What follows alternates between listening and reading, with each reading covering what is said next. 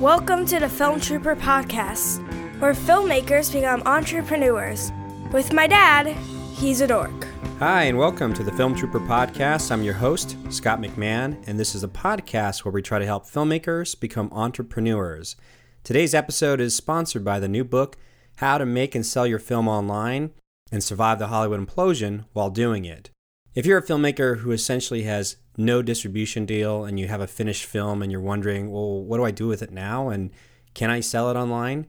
Well, then this book is perfect for you. So just head on over to survivetheimplosion.com and you can check out all the details. Again, that's at survivetheimplosion.com. My guest today is Ben Yennie. He's a producer's rep and also the founder of Producer Foundry up in the Bay Area in San Francisco. Ben is a repeat guest. He was actually on episode number 45. So if you check out filmtrooper.com/45, you can listen to the first interview I did with Ben as we were discussing various things about the film industry, as well as he had just released his new book, The Guerrilla Rep, American Film Market Distribution Success on No Budget. It's actually available on Amazon right now, so you can check that out. Anyhow, without further ado, here is Ben Yennie, a producer's rep and the founder of Producer Foundry here on Film Trooper Podcast. Hey, Ben, how are you doing, man? I'm good. How are you, Scott? Good. So, it's funny. You're one of my only repeat podcast guests that have ever been on Film Trooper. So it's very cool to have you back on. Well, I'm honored. Thank you. So I would actually love to know what's developed over at Producer Foundry, because I've watched you guys sort of grow from starting out, but it looks really great. Like looking at your site, the message, the workshops, the community that you're building. If you can kind of just give a rundown of the state of affairs over at Producer Foundry. Over at Producer Foundry, we've done 3 workshops so far. We'll be doing our 4th in just over a week. We're still doing our town hall. We've done most months since we started. And the thing that's actually been growing most, to our surprise, are both the blog and the podcast. We're actually about to be, we're just working on some stuff on the site, but we're going to be releasing a free ebook, called The Entrepreneurial Producer, which will actually be my second book and a compilation of some of the better blogs that I've written over the years, and put into a single ebook that we'll make available for free if you join our mailing list. So, yeah. Nice. So what kind of, what have you discovered in like the past year in terms of like the community that it's up there in the Bay Area, in terms of what are the pain points that people are going through, or what some of the discoveries or transformations have you seen within the community? It's funny. There are several pain points that came up at our town hall this week. I don't actually know when this is airing, but yeah. We'll probably do it really quick because we'll talk later, because I know you guys have an upcoming workshop, and I want to make sure that we get some more information about that. Okay, cool. But the last town hall, which was on this last Tuesday, which would have been, I don't remember the date offhand, but it was a relatively small affair, but we actually ended up, just by chance, having a bunch of Bay Area film meetup organizers there. There were about 4 of us who all organized different meetups, and we're actually looking at potentially working a little closer together to bring together our different strengths, because each of us has our own little niche that we kind of stick in, and we're all just really trying to build a better film scene in the Bay Area, primarily because it seems like people who live up here get to a certain level in their filmmaking talent, and then they move to LA. So lose the talent. So what we're trying to do is create more of a sustainable ecosystem where people can actually find the sort of work they want, instead of being nickel and dimed for corporate work these days. Because even though there's a whole heck of a lot of money flowing into startups right now. Hopefully, one of them will be mine soon. But there's a whole heck of a lot of money flowing into startups right now. It seems like they really don't understand the amount of skill it takes and the amount of money it takes to produce something very high quality of anything. I mean, I know like you're all about the uber independent filmmaker and making a feature for $5,000, but or excuse me for $500. But I'm crossing stories in my head. But I heard of like a 3 or 4 minute corporate video that they expected pretty high production values for, and was for, I'm not going to name what company, but it's for a company that's made more than $1 million in revenue and has raised more than $5 million in financing, and they paid $5,000 for the video. Wow. Which is just, you can't live Mm-hmm. on that as a filmmaker. No. Especially since the level of production they were expecting was not a one-man crew.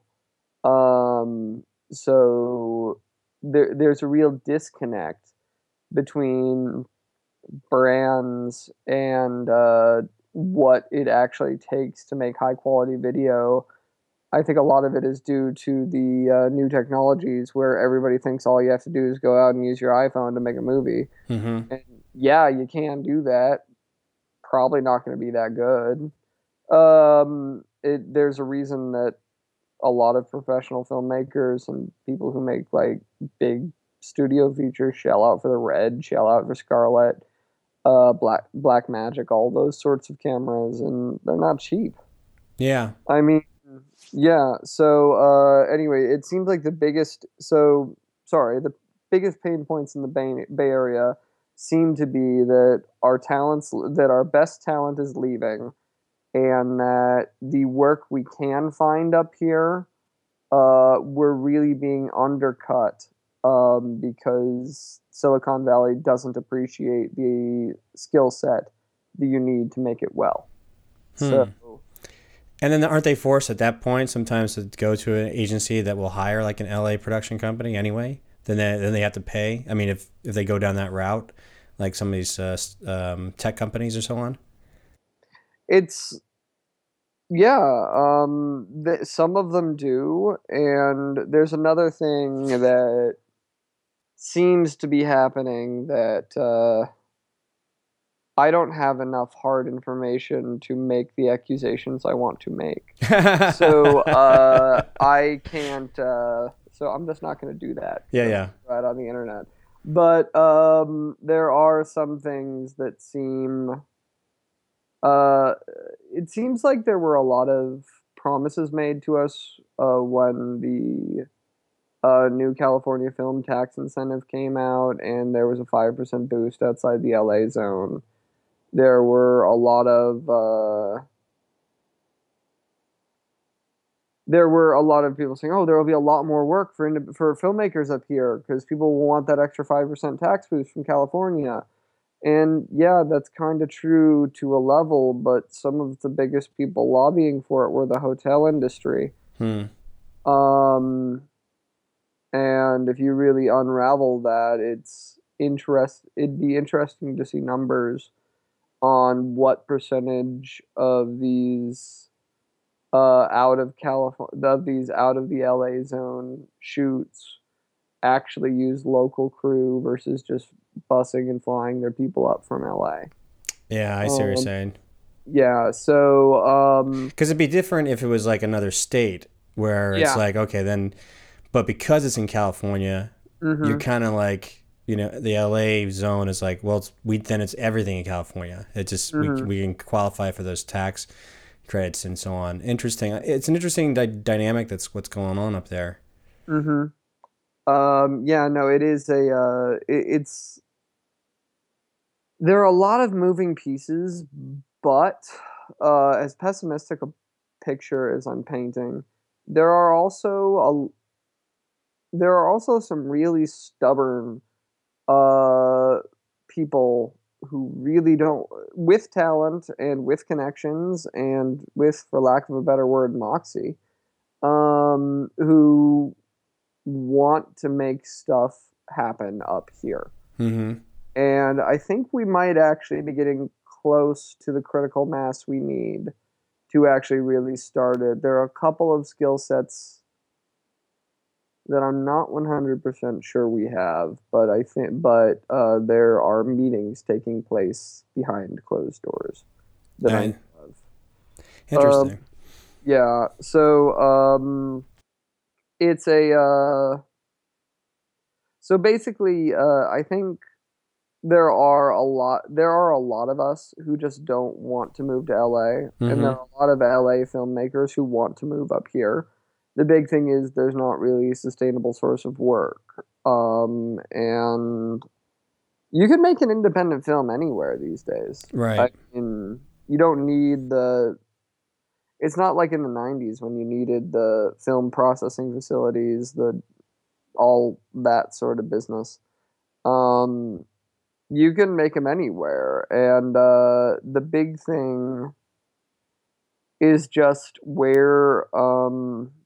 is just getting money and getting distribution. And there aren't that many distribution players up here in SF unless you want to self-distribute, which not everyone does. Some people can do and can do very well, and honestly, sometimes good self-distribution that actually puts up strong numbers can lead to more meaningful other sorts of distribution too. Mm-hmm.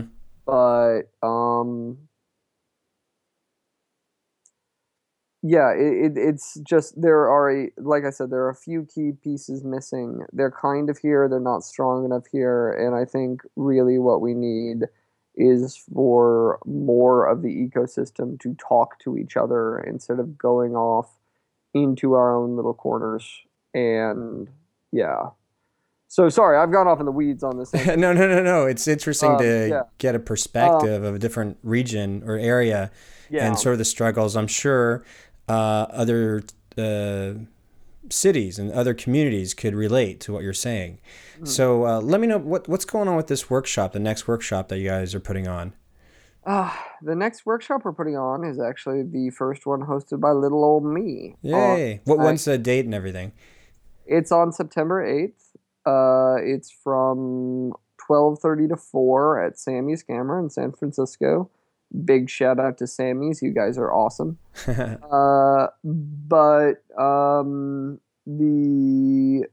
It's on preparing for the American film market, and it includes an examination of some of the information in my book.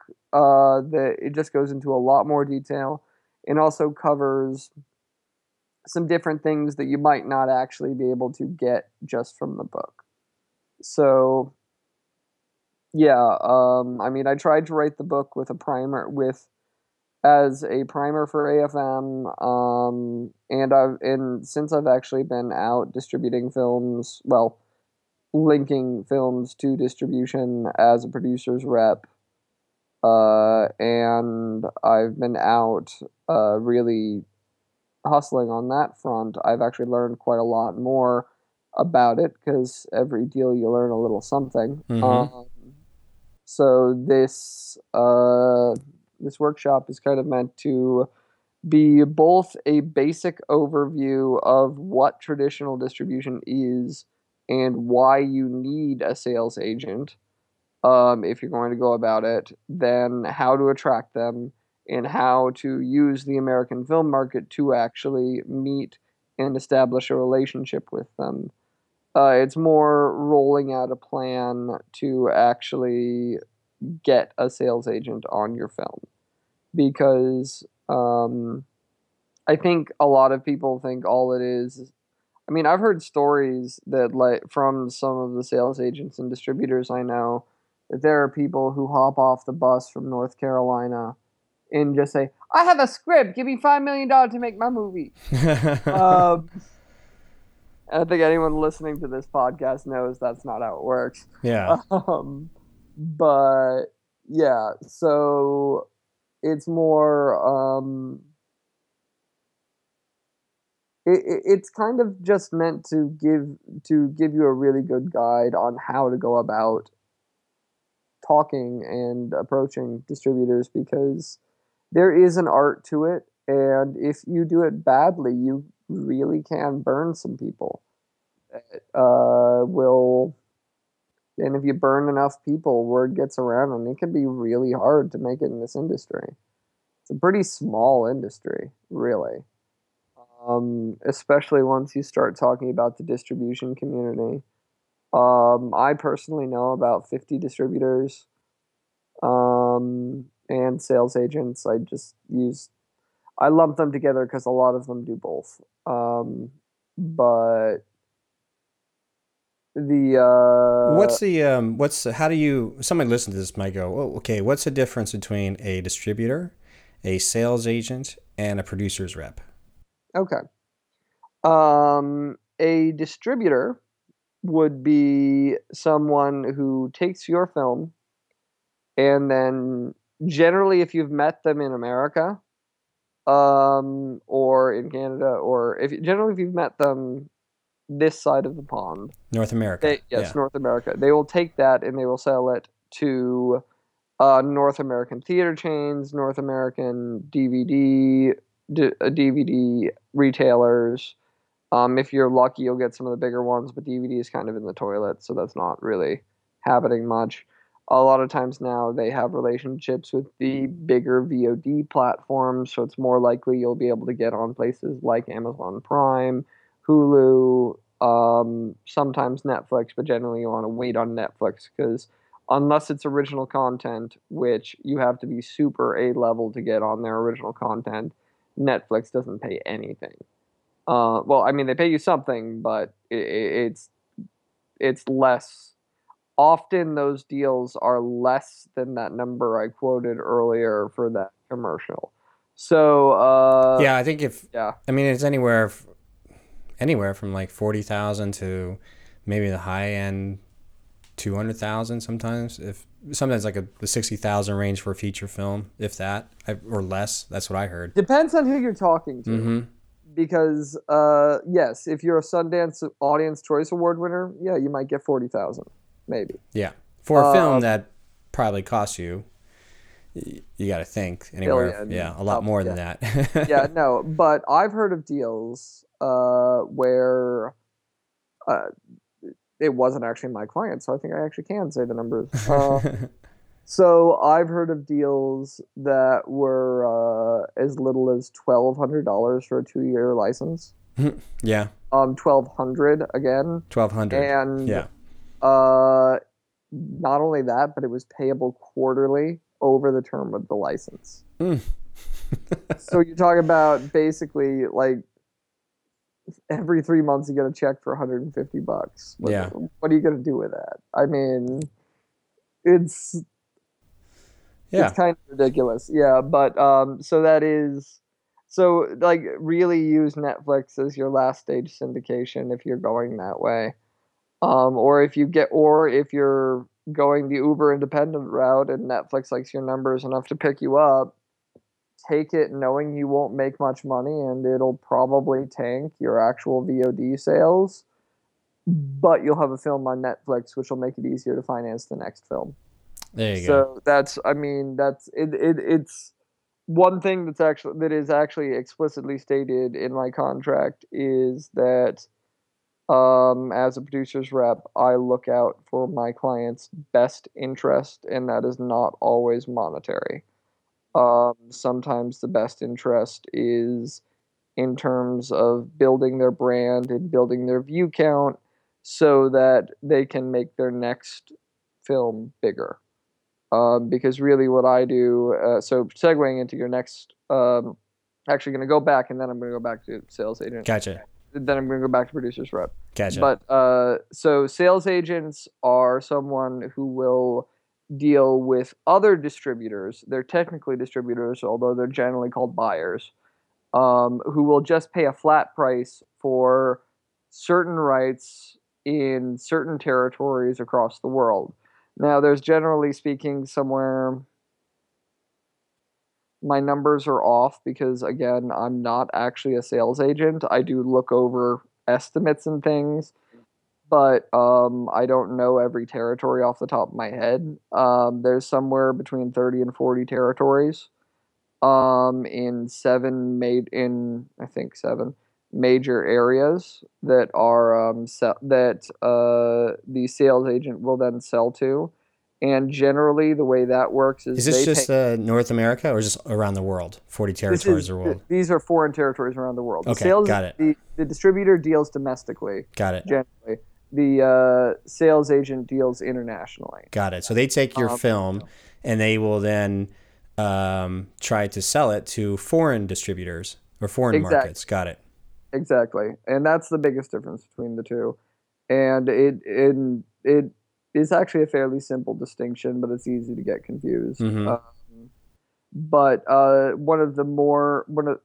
digging down a little bit on that, generally the biggest difference between a distributor and a sales agent is that a distributor will often take as much as 40 to 50% for US, which is high. If you see that for US, if you see that on the low budget scale for US, that happens. It's high. It's a little scary for me, and I generally tend to kind of shy away from those guys. But if you see like 50% for an international sales agent, that's bonkers. That's nuts. Don't sign that deal. Mm-hmm. Really a good number if they're combining the two and just not splitting them, which often they should. Really, the highest you should ever take is about 35% that I've seen, and I've also seen good distributors do a lot less for big films. So it's generally pretty. So yeah. Anyway, and then a producer's rep is someone like me, who actually understands the film markets and has connections to distributors. Sometimes they will be a lawyer. I am not a lawyer, Mm-hmm. but they do understand what a distribution deal looks like and some of the things to look out for in a distribution deal. Again, and they kind of act like an agent for the film. While I think of myself as more of an agent for a filmmaker because I like to look for young filmmakers with talent and try to help grow with them and help them grow their careers because it grows my business as their careers grow. So that's kind of where I focus more. But in terms of just making in terms of a producer's rep, the producer rep acts as a liaison between sales agents and distributors and filmmakers to help point out when a deal is bad and help you avoid dealing with the bad distributors that you'll never get paid from. So it is never 100%, but you have a lot better odds with a sales agent because they actually know, or sorry, with a producer's rep because they actually know the game. Because there are a lot of con men out there. Yeah. So if a sales agent, like you're mentioning, if they're asking for 50%, that's way high run, but 35 might be the highest. You're saying that it's just, do they also take a retainer's fee? Is there something that filmmakers have to pay up front to work with a sales agent? Or is it just strictly percentage commission? If they're a good sales agent, it's percentage commission. Okay. There are a couple of exceptions. There may be things you have to pay for on the deliverables end. Like you may have to pay for your own closed captioning. You may have to pay for for a couple things, at least English. If it's closed captioning, if it's foreign subtitles, the foreign distributor generally picks that up because it doesn't make sense for any sales agent to pay for like every language in the world for it to be subtitled in. But that's generally something that's included in the sales in the foreign buyers' fees. But the big thing is like there are a couple of other distributor costs. Sometimes if you're going to Amazon, I've heard of people charging for the Aspira portal, and that again is somewhat reasonable, but depending on how well connected you are, you may know someone who can give you access to it for free. But there's only about 30 people with access to the Aspira portal, so you might not know any of them.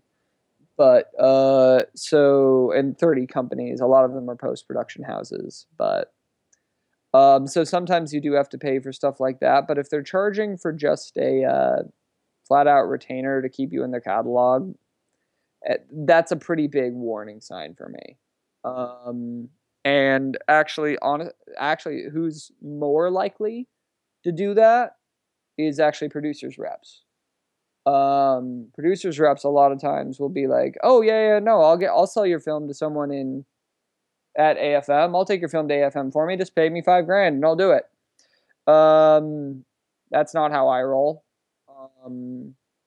But I mean, honestly, at this point, if I will probably go to AFM this year just because I like AFM and I like seeing. It's kind of like a high school reunion for me. I get to see all these people I haven't seen in a year and talk to everybody.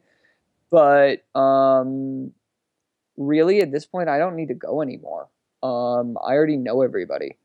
Or at least I know the bigger players that matter. There are always some smaller, newer players that are good to keep an eye on, but essentially, if you had a film, you can just make a call, basically. Exactly. Yeah. And I mean, like, there's a good chance I'll have 3 films placed before AFM. So, like, if I'm going, part of what I'll be doing is to go up and walk up and make sure they've got, like, the freaking posters for the movies that they're selling for me out and they're actually selling them. Like, that would be a different reason to go than actually to go and pitch. Because at least the first 5 days of the market, the distributors are selling. They don't want to talk to filmmakers. Sometimes they'll spend the last day or two talking to filmmakers. Not all of them will. But, yeah. But, I mean, really, the sales agents are there to sell. So if you go to try to sell your movie at AFM, don't expect to close there. And don't expect, and really, just really don't try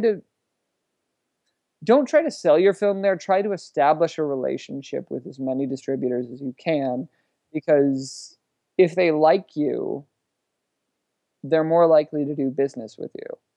It is, I know that sounds a little, I don't know. Well, but I think for those who like, there's a fervor at AFM or any film market where everybody's just looking to, like, it's just a constant barrage of selling, Mm-hmm.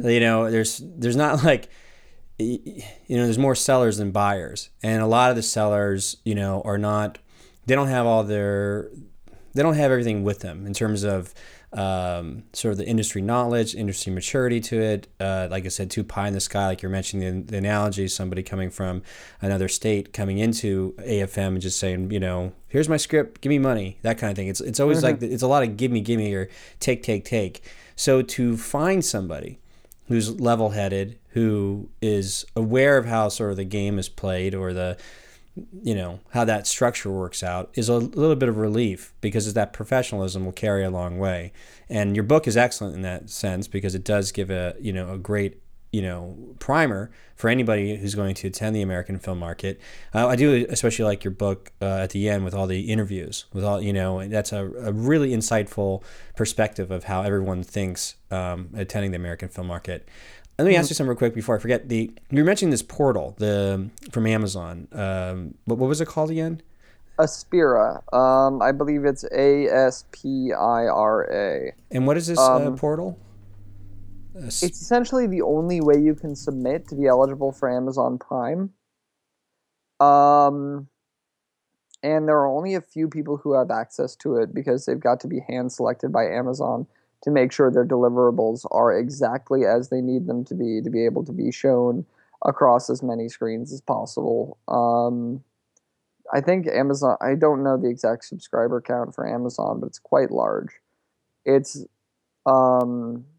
actually, I didn't really do my research before this because I didn't That's think we right. were going into VOD stuff. So no, it's good. But I yeah, was yeah. well, I But didn't hear about that because usually when people talk about getting on those platforms, you just find the approved aggregator, and that aggregator will have the necessary relationships to get technically your film onto the platforms you need, as long as you're willing to pay usually a flat fee to the aggregator. Now it's funny because aggregators, which are different than distributors, because they are sort of technically just there as a quality assurance service, so that way iTunes, Amazon, Netflix doesn't have to deal with every individual producer submitting like a subpar technical file.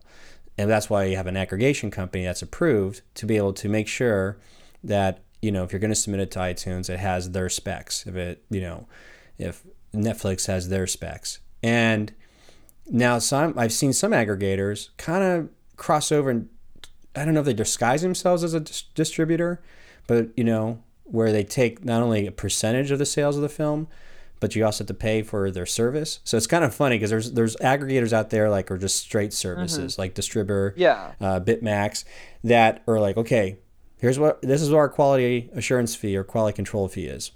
We take care of it, we put it up. Whether or not it sells or not, that's not our concern. That's your concern, to market.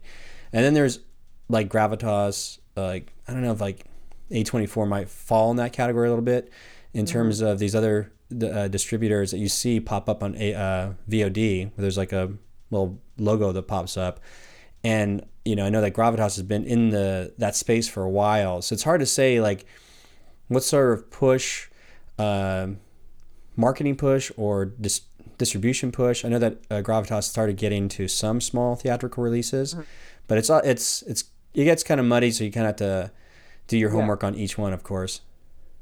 Yeah, no, and you very much have to do your homework on each one. It's really easy to confuse an aggregator with someone who will actually help you make money. And no, the aggregator's a strict service that will only cost you money. You have to market it to make money. Yeah. But the big thing on there is that I've heard good things about Gravitas. I know I have at least one contact who's having their film handled through them. So the big thing about getting on Amazon Prime, Hulu, or Netflix, which are really the big ones, is that if you're going to get on there, you need a contact on the inside in the acquisitions department. There really is no other way.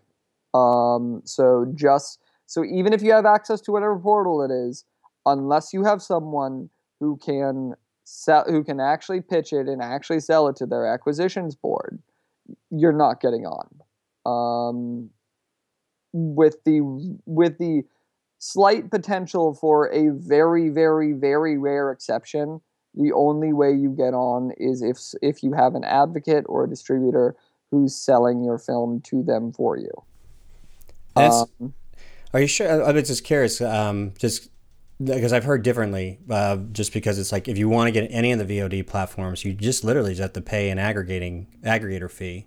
Like literally like distributor takes $800 to $1,500. You can get. Oh yeah, no, I mean, yeah, for like iTunes, totally. Yeah, totally. But not even. Fine. But as well as Amazon and Netflix and Hulu.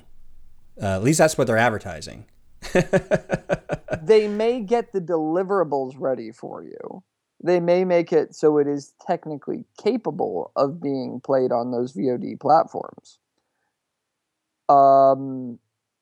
They will not actually get you on those VOD platforms. At least that's my understanding of it. Because I know despite having the huge catalog that they have, Amazon Prime is highly curated for only the best quality work. So if they just took everything that came on, it'd be no different than CreateSpace. So that's one of the reasons it actually needs to go through the curation board. And again, like if it's Gravitas, I think Gravitas actually does have the connections at Amazon, Hulu, and Netflix.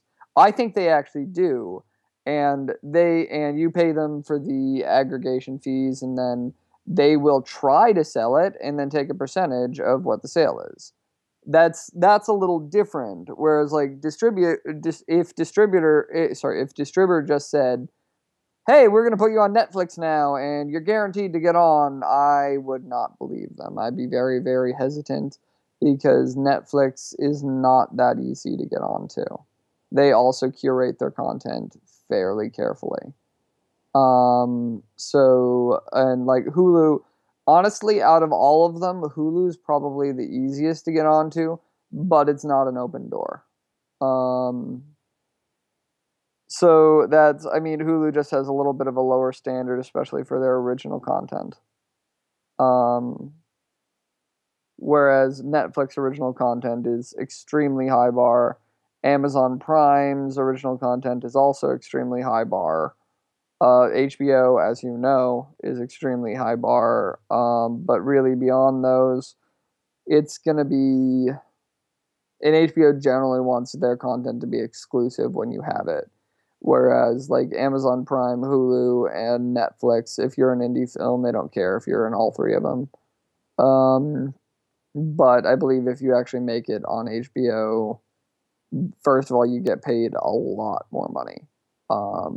Significantly more money. Like a documentary, like sometimes they pick up for HBO. I've seen something like that. I've seen a lot of documentaries get picked up in that respect. What so as a producer's rep, or like you have your business as a producer's rep, you're also running Producer Foundry, or one of the founders of it. What is the goal that you hope to find transform or come about with Producers Foundry in the future, as well as two-part question, and then the other part is like, what kind of films are you looking for that you find that you're just mouth-watering for as a producer's rep? I'll answer those in reverse. Okay. Actually, whatever. There's two parts. What I'm looking for as a producer's rep is literally anything I can sell. I'm very mercenary about it. It is, and the things that are easiest to sell are action, horror, family, and thriller. Generally between 80 and about 105 minutes. If you have those, and they're in those genres, and they're well made, there's a decent chance we can all make some money. And I hate to break it down that bad and sound like a complete mercenary. There's another word I was going to use, but I'm going to go with mercenary. So the also LGBT films. I know most of the LGBT distributors, so those are really easy for me. Okay. As well. And surprisingly, right after saying LGBT films, I could probably sell a Christian film too. Okay. A Christian family film. But anyway, So that's what you're looking for as a producer's rep, like you said. Look, I'm here to make a sale, so let me help you make the sale. Yeah. And then you got Producers Foundry, which is developing. Is there like a future goal that you're looking to? You might have mentioned it earlier, but I just want to make sure I didn't miss anything in an earlier conversation. I mean, really, our goal is the mission of Producer Foundry is actually very similar to your mission, Scott, in that we want to make film business education accessible, and we want to create at least one strong community of entrepreneurial filmmakers. I'd actually like to take the idea of Producer Foundry and start expanding it to major film hubs and anywhere where there's enough filmmakers to actually sustain a community of entrepreneurial filmmakers. Personally, I'd love to go ahead and get this out there and have more chapter leaders outside of San Francisco in other places, helping to create more content, and I'd love that a lot. But there's one thing at a time, and right now we're fairly small staffed, and we have our hands full doing everything we're doing.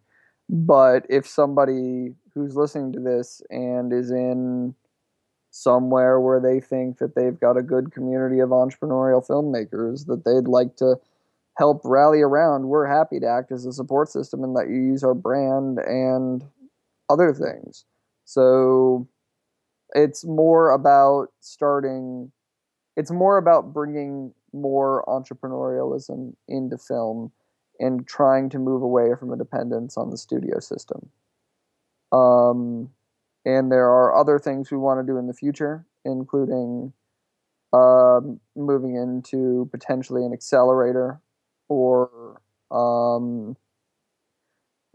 even bigger things that are so far down the line I don't even want to talk about. Gotcha. Because I'll get emails about them.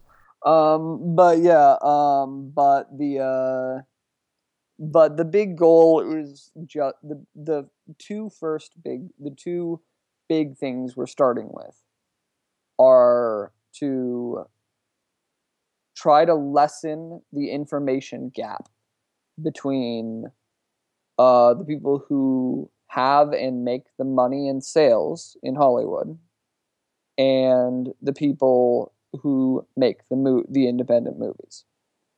The biggest reason that there is such a wealth gap in that, and why it's such a hierarchical top-down system, is that there's a fairly large information gap.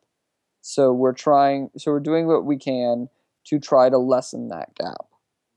And then the other part of that is no film and no filmmaker can exist in a bubble.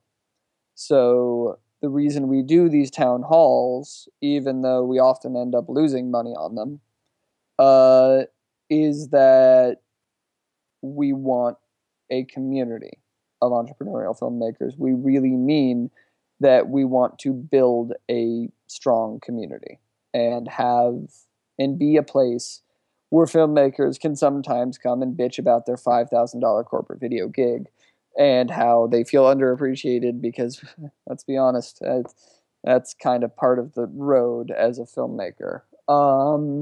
But so those are the two big things. And then there's another project that I'm not really able to talk about. Sure. Yeah. Well, when you're ready, you're always welcome to come back on. So yes, no, it's a tech company that I can say a little bit. It's a market network for the film industry, which is basically a smarter set of project management tools built on top of a marketplace that connects filmmakers, equipment, vendors, and anything else you need to make a film. It's basically a one-stop shop for everything related to film production. We don't really touch distribution or editing, but and it's all meant to be handled through one single system instead of about the 17 that you currently need to go through.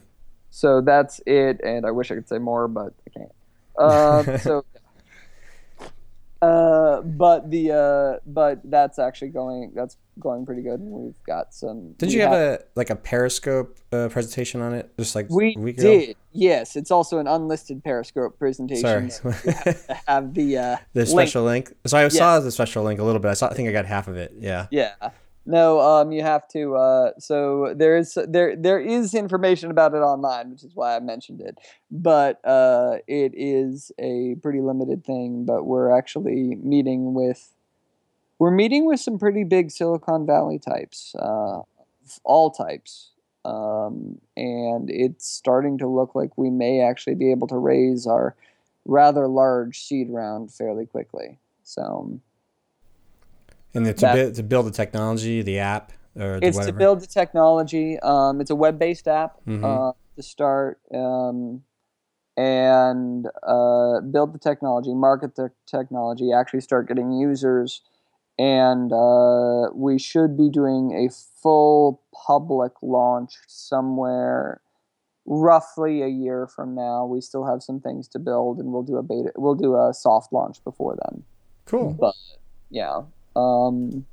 So that's basically it. And yeah. So thank you again for having. I hope I didn't talk your ear off. No, it's good. I was very curious to see where you guys were, where the direction was going, the stuff you're working on. But before we leave, why don't you mention the workshop again, the time, place, and what's it about again, just so it's easier to remember at the end. Definitely, yeah. The workshop again is on preparing for the American film market. It's September 5th from 12:30 to 4 at Sammy's Camera in San Francisco. If you can't make it all the way out to San Francisco, because we are on the internet, we will actually we are already selling the workshop video for the low price of $19.95, which coincidentally is the same price as my book. But so we are selling the replay of the workshop through the Eventbrite page. Which can you put that in? Is there some place you can put that? Yeah, I'll put it all together for you. Yeah, I'll send that there. And then that's in San Francisco. And you can also buy my book at Barnes and Noble, 100 independent bookstores, and Amazon.com. So cool. Yeah, and just for those who need to know, the title of your book again. I'll have the link, but just so that people know. It is The Guerrilla Rep, American Film Market Distribution Success on No Budget. There you go. Hey, Ben, thank you so much. I will follow up with you and to encourage to see where you guys are going to take this for the next year. Yeah, thank you very much, Scott. All right, guys. Thank you so much. Bye. And that concludes my interview with Ben Yennie over at the Producer Foundry. If you just head on over to filmtrooper.com/88 for podcast episode 88, you can get all the details of his upcoming workshop.